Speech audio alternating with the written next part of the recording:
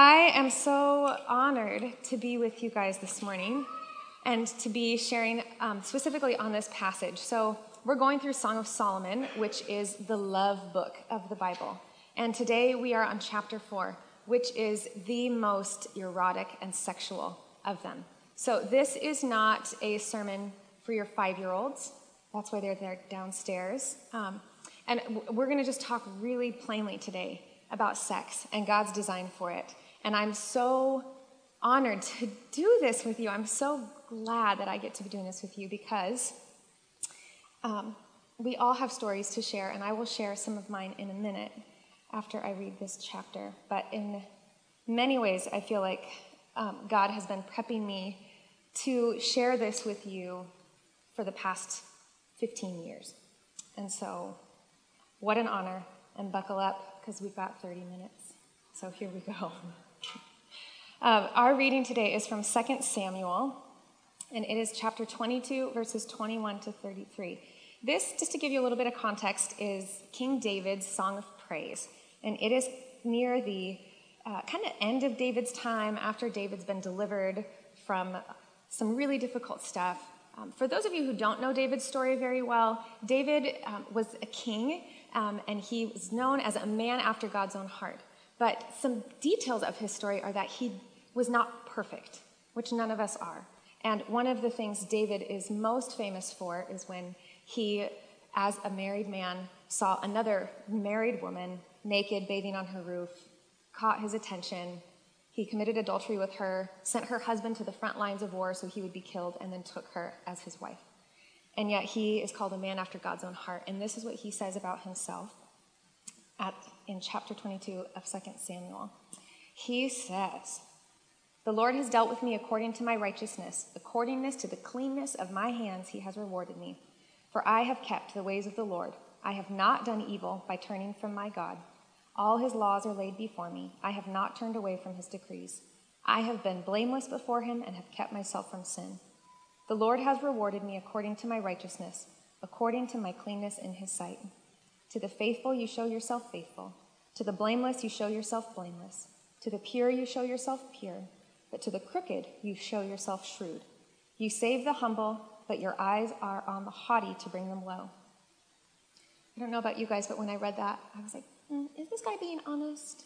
And does this really apply to me? Like, to the pure you show yourself pure. I know that I am not pure. So God, how do you show yourself to me as pure? But here's the clincher, verse 29. "You are my lamp, O Lord. The Lord turns my darkness into light." David is able, and I'm going to stop there. But David is able to, at the end of his life, despite all of the things that he has done, including some pretty major mess-ups, he's able to say, "It's the Lord who turns my darkness into light." And so I can stand before God righteous and pure and know that I am loved and blessed. And that's what we get to do today. And so let's pray, and then we will dive in a little bit more. God, thanks for being with us. Thanks that you have each one of us here this morning for a reason. God, I submit this next little bit of time that we have together to you. I ask that your words of truth would speak, that your words of healing would speak. God, this is a topic that we sometimes disjoin from you, but sex is your design. Our sexuality, wherever we're at in our life, is your design. We're created in your image. Every single part of us are created in your image. And so I ask that you would just soften our hearts, that your spirit would protect this room, protect our minds and our spirits as we are listening to your word and so deeply desiring to draw closer to you and to live more truly into who you created us to be in every way. We thank you. It's in your name we pray. Amen. My goal today, God's goal today, is not to rip open wounds because we have a really gentle God. A really gentle God. And I just wanted you to know our story, because sometimes it's so easy to think, it's just me, right? This is so hard for just me, right? And it's not just you. But we can also say God redeems. And like David said, it's God who turns my darkness into light. And folks, I have yet to find a limit to that in my life or in anyone else's. So let's dive into this text and give you some context. I was looking at your bulletin, and I think something got a little lost in the bulletin because I deviated from the Bethany norm, and I have 4 points, not 3. They just left my 4th point off. I don't appreciate that. It's just giving you a heads up. There's a 4th one. If you want to jot it down, the 4th topic is deepening relationship oneness. So we will not be stopping on power and invitation. So, preamble, the context, the backstory. What's going on in Song of Solomon chapter 4? I am going to read some of this to you, and we'll read the whole chapter as we go today. But here are the first few verses. How beautiful you are, my darling. Oh, how beautiful. Your eyes behind your veil are doves. Your hair is like a flock of goats descending from Mount Gilead. Your teeth are like a flock of sheep just shorn, coming up from the washing. Each has its twin, not one of them is alone. Your lips are like a scarlet ribbon. Your mouth is lovely. Your temples behind your veil are like the halves of a pomegranate. Your neck is like the Tower of David, built with elegance. On it hang 1,000 shields, all of them shields of warriors. Remember that verse. Your 2 breasts are like 2 fawns, like twin fawns of a gazelle that browse among the lilies. I don't know about you, but when I've read Song of Solomon in the past, I've been like, who's talking? What are they saying? Why pomegranates? I don't understand. This sounds sort of romantic, but I can't even hardly get what they're actually talking about and who's talking. And so I want to give you a little bit of context. So in chapter 3, and Prentice preached on this last week, there's so much density in these chapters. And one of the things that he didn't have time to touch on are chapter 3, verses 6 through 11. It's the end of the chapter. And in chapter 3, what I want you to picture is that it's this woman and the lover of her soul, the one who loves her perfectly. And they're in bed together, and they've just had this beautiful, intimate time. And then she starts telling him about something. And there's a disagreement between scholars about what she's telling him about. Did she have a bad dream? Did she actually experience some sort of trauma and she's recounting it to him? But she basically describes this scene that I'm not going to read to you, but it's a scene full of darkness. She talks about somebody coming out from the desert, and there's smoke, and there's warriors, and there's a chariot bed, and it's guarded by 60 soldiers, all bearing swords, and there's this smoke that's going up. And so it's this really dark imagery, and she's recounting this to her lover. And the smoke in that chapter is meant to reference to an incense or offering. And the man that she's talking about in chapter 3, most scholars believe to be King Solomon, who had this huge harem of women that he acquired for his own pleasure in an attempt to build his own paradise. And so she's saying these women are like offerings on Solomon's bed temple, basically. In so much else of Song of Solomon, she's referred to as a garden, and she's talking about this lush vegetation. But in the end of chapter 3, she's talking about a desert. So there's this sharp contrast in language. And she's referencing these soldiers, 60 soldiers, which is double the amount that King David would have had. And so it's just get the idea that this is this dark, heavily guarded, lots of warriors, all for the sake of Solomon's pleasure at the expense of this woman. This is a hard thing to talk about because many of us, especially women, have experienced some form of objectification at some point in our life, and that can be to varying degrees. And we're not going to go deep into that today, but I just want to let you know that you are in my heart. And I've heard some of the stories of women who've walked these journeys, and I just want you to know that you have a tender God, and that you are seen, and that you are loved, and that that's not God's design. And for the men in here who that may be part of your story too, the same is true. So, Song of Solomon 3 speaks to the presence of wounding into systems of power. And so this is what this woman is telling her lover about. And then he launches in chapter 4. And this is what takes us to point 2 in your bulletin, that heart shaping. And there's a tenderness and an intimacy here. That's what I want you to take away. Those first verses of chapter 4. So she says, I had this terrible thing happened to me, or I brought in these lies, I brought in these beliefs that have broken me, or I brought in this desire that I had that somewhere something took a hold of besides God and it's twisted it, and this is what I bring. And this person who knows her so well, with this deep tenderness, starts describing her. Now, a couple really profound I think they're profound observations. Maybe they're not, but a couple beautiful observations from this text. The word for love or lovely in this passage is the word rhea, which denotes friendship. This is a love that is devoid of sexuality. This is a deep knowing, deep friendship that he is describing her with. And she's saying, this is this dream, this is this memory, this is this event that happened, and what it told me about who I am. And he says, no, this is who you are. And he starts with her eyes, and you can't look into the eyes of a person without seeing them as a person. He starts with her eyes, and then he starts at the top of her head, if you look at the verse, and he slowly works his way down, intimately, tenderly naming her and who she is in this deep friendship sort of way. When he refers to her neck, remember I told you the 1,000 shields?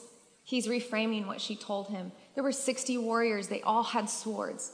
And he's like, nope, that's not power. You have power. Your neck is hanging with 1,000 shields. There's no weaponry here. There's a shield that's out that's protecting you. You are protected. I see you. You are loved. He's not saying, I am your protector. He is describing her power and renaming her. I think that we often try to rename ourselves, or we don't even realize that maybe we need to be renamed. But God comes in with this immense tenderness, using other people in our lives, and slowly begins to rename us.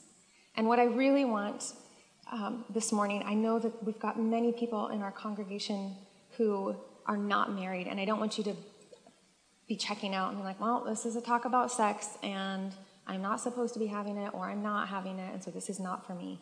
This is for you, because we are each created in the image of God, and that includes our sexuality, which we each have. Another observation is that this first part, this tenderness, this is the only part in all of Song of Solomon where he refers to her as his bride. There is so much intimacy in here, contrasted with that power that there is in chapter 3.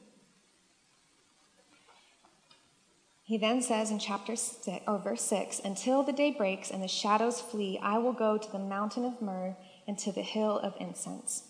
All beautiful you are, my darling. There is no flaw in you.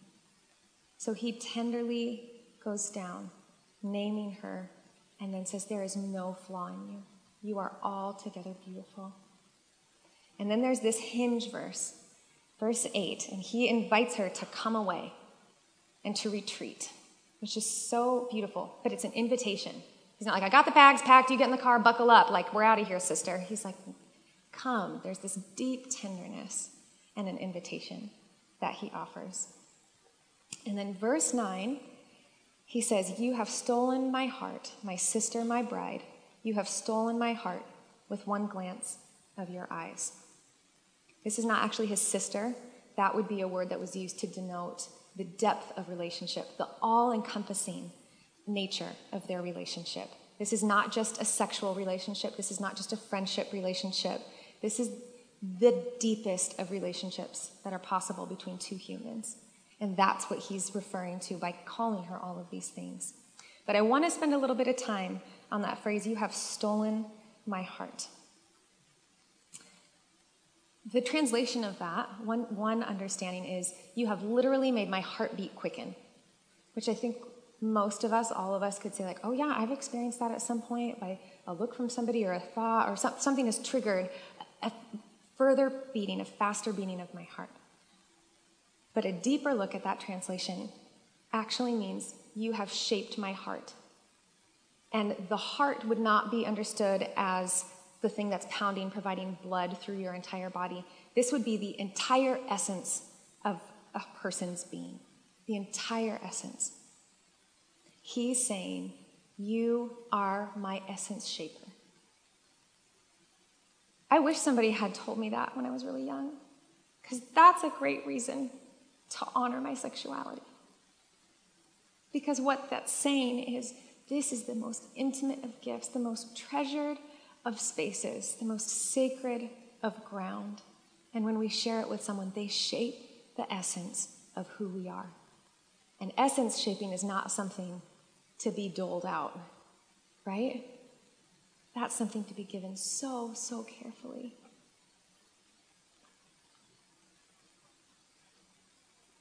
Our culture would like to tell us that sexual intimacy then catalyzes emotional and relational intimacy. But it's the opposite. It's the opposite. Relational, spiritual nakedness is a catalyst for intimacy in the bedroom, in the sexual department. Moving on to this acknowledgement of power and invitation. So he said, you're shaping my heart. How delightful is your love, how much more pleasing is your love than wine, and any fragrance of your perfume than any spice. And then in verse 12, he says, you are a garden locked up, my sister, my bride. You are a spring enclosed, a sealed fountain. So in one verse, he 3 times says you are locked up, you are enclosed, you are sealed. And it is this beautiful model of the acknowledgement of another person's boundaries. He intimately knows her, and yet there is no ownership staked. There is no possessiveness claimed. There is no right claimed. And I think so often our culture tells us, you exist for pleasure, everything exists for instant gratification, sex is an issue of appetite. And we can even say that in the church, within marriage. We say that, well, you just gotta, some people need this, need it more often than others. I'm really trying to avoid gender stereotypes because I think they can cause a lot of damage. And I will let you apply this to your own marriage or relationships as it's fit. But what we do is we let the culture influence. And of course it makes sense. This is not a flaw on our part. We get inundated with this everywhere. Everywhere. We are told that our bodies exist for our pleasure and for the pleasure of others. And you better shape it up and ship it out. But that is not at all what is modeled in Song of Solomon chapter 4. Instead, in verse 12, he says, you are locked, you're a sealed garden, you've got walls. He's describing this lush, this beautiful place that he knows, and he's expressing his interest, but not at all in a way that is entitled. Sometimes we can use the power of our sexuality as a weapon, and we can use that to accomplish the things that we want to accomplish, or we can use it to wound someone who's close to us. And I know that this can happen in a lot of marriages because I have seen it happen in ours, and a withdrawal or a shame or an anger or something else. And this chapter is saying sex and power are completely incompatible. God's design for sex is equality, not power, not wielding it over one another, not guilt, not shame. There is a professor who's written a commentary on Song of Solomon, and he says this: repression will never in the end work. Our darkness will always in the end break out. It is just as well, then, that God is in truth no legitimator of self-repression or the repression of others, but in reality the bringer of life and liberation. Only as we present ourselves as we are, in all our brokenness, before this God and before others whom we trust, and only as we seek his healing presence in our lives will we move beyond brokenness to wholeness. And then listen to this. Only then, for many of us, will the words gentle and erotic come in time to appear well-suited, and will the words sex and power be seen to be deeply incompatible. Only then will the words gentle and erotic be well-suited, and the words sex and power be completely incompatible. But that's not what the world tells us at all. But thank goodness it is what God tells us. He tells us, I have created you to enjoy. I have created you to love your body, all of your body. And I have created you within the context of a relationship that is shaping the essence of your being in a direction that you know honors me, to enjoy this aspect of being created in my image.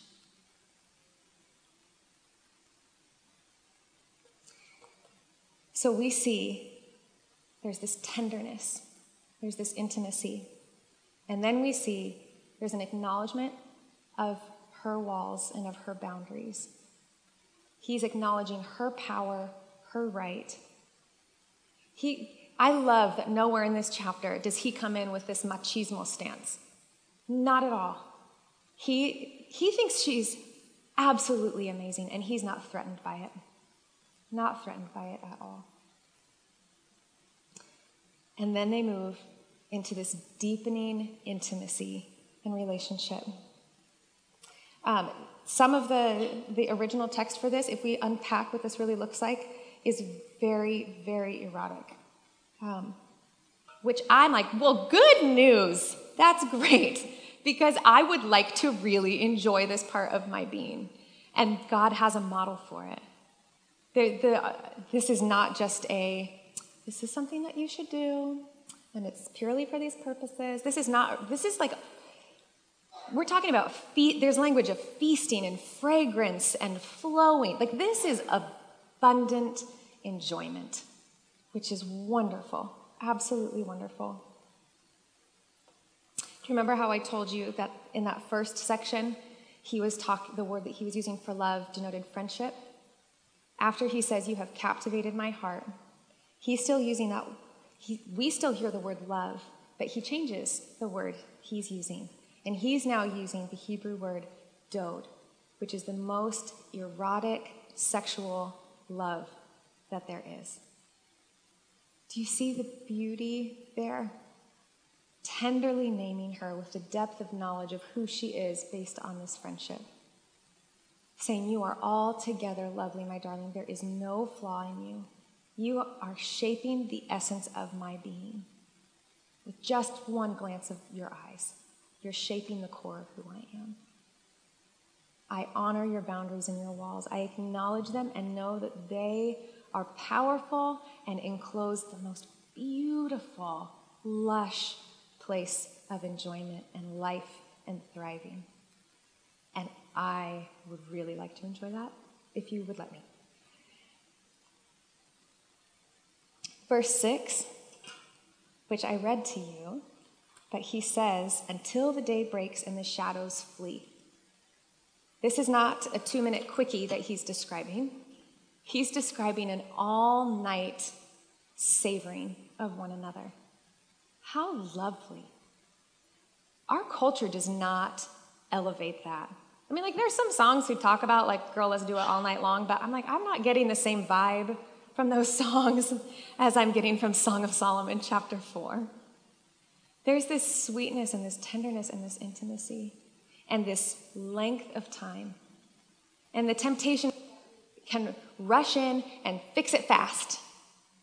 Whatever lies that we've brought in from whatever area in our life, whatever woundings, whether that's culture or previous relationships, current relationships, an understanding of God that is incompatible with the love and the tenderness here. We'd like a quick fix.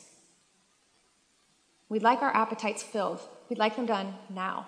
My snap is not as good as Richard's. I need to work on that. And we want it immediately. But this passage tells us all night long. This is a slow journey. And I can tell you from my journey, 16 years of a journey, and I'm still learning things. Even this week, I learned something new. It's still too tender to share, maybe someday. But the point is that we learn slowly, and God is tender and gracious with us. So the pressure is off to walk out of here and have this all right by this afternoon at 2, okay? The pressure is off. but enjoy the process of learning. In the remainder of chapter 4, he talks so much about fragrance. And I don't know if you guys know this, but your olfactory nerve, right here inside your nose, where you take your smells in, is intimately linked to the part of your brain that is connected with emotion and memory. And that's why smell is so significant. And I'm sure you've all had the experience where you're walking somewhere and all of a sudden you're hit with the smell and you're all of a sudden not where you are, right? Like you're transported back to this other place. And so this emphasis on smell is also really significant because he's again noting you are making a lasting imprint on me, on my emotions, on my memories, your smell, your essence, your fragrance. This process works for her, right? Remember where we started? There in bed, she's telling him about this really dark situation, and he starts with this tenderness, moves his way down, says, you're shaping my essence. I honor you. I respect your boundaries. I respect your space. In verse 15, some translations would say that he is speaking. Some would say that she is speaking. Maybe they both did, and it's great. It actually is beside the point. But it says, you are a garden fountain, a well of water streaming down from Lebanon. I don't feel like that's super subtle when we know it's talking about sex, and that's great. So she's saying, like, this is working. This is really working for me. I feel drawn in. That emotional, relational intimacy is linked to our sexual intimacy. And then she says, awake north wind and come south wind. Blow on my garden that its fragrance may spread abroad. Let my lover come into his garden and taste its choice fruits. So there she acknowledges that the garden is theirs. But he never says, that's mine. He waits for the invitation. And she says, this is yours. Such a beautiful model of this deepening relationship. There's no shame anywhere in this verse. None. I think a lot about, not a lot, but I have thought multiple times about the term making love. I'm like, where did that come from? And what does that actually mean? And as God has transformed the lies that I brought to our marriage, it's begun to make more and more sense. And I've begun to see when there is this essence shaping by one who truly knows me and loves me because they see me as God sees me, that love is actually created. That this is a gift that God gave us to put more love in the world. And I'm not trying to subtly speak about like procreating actual humans. Like that's another conversation. I'm talking about God's life and fullness. She says in verse 16, let this fragrance spread abroad. She's not promoting some sort of like global orgy. What she is saying here is when sexuality is lived into the way God designed it, let this spread everywhere and transform the way that we see our bodies and the way that we see the bodies of others and the way that we've disconnected that from God.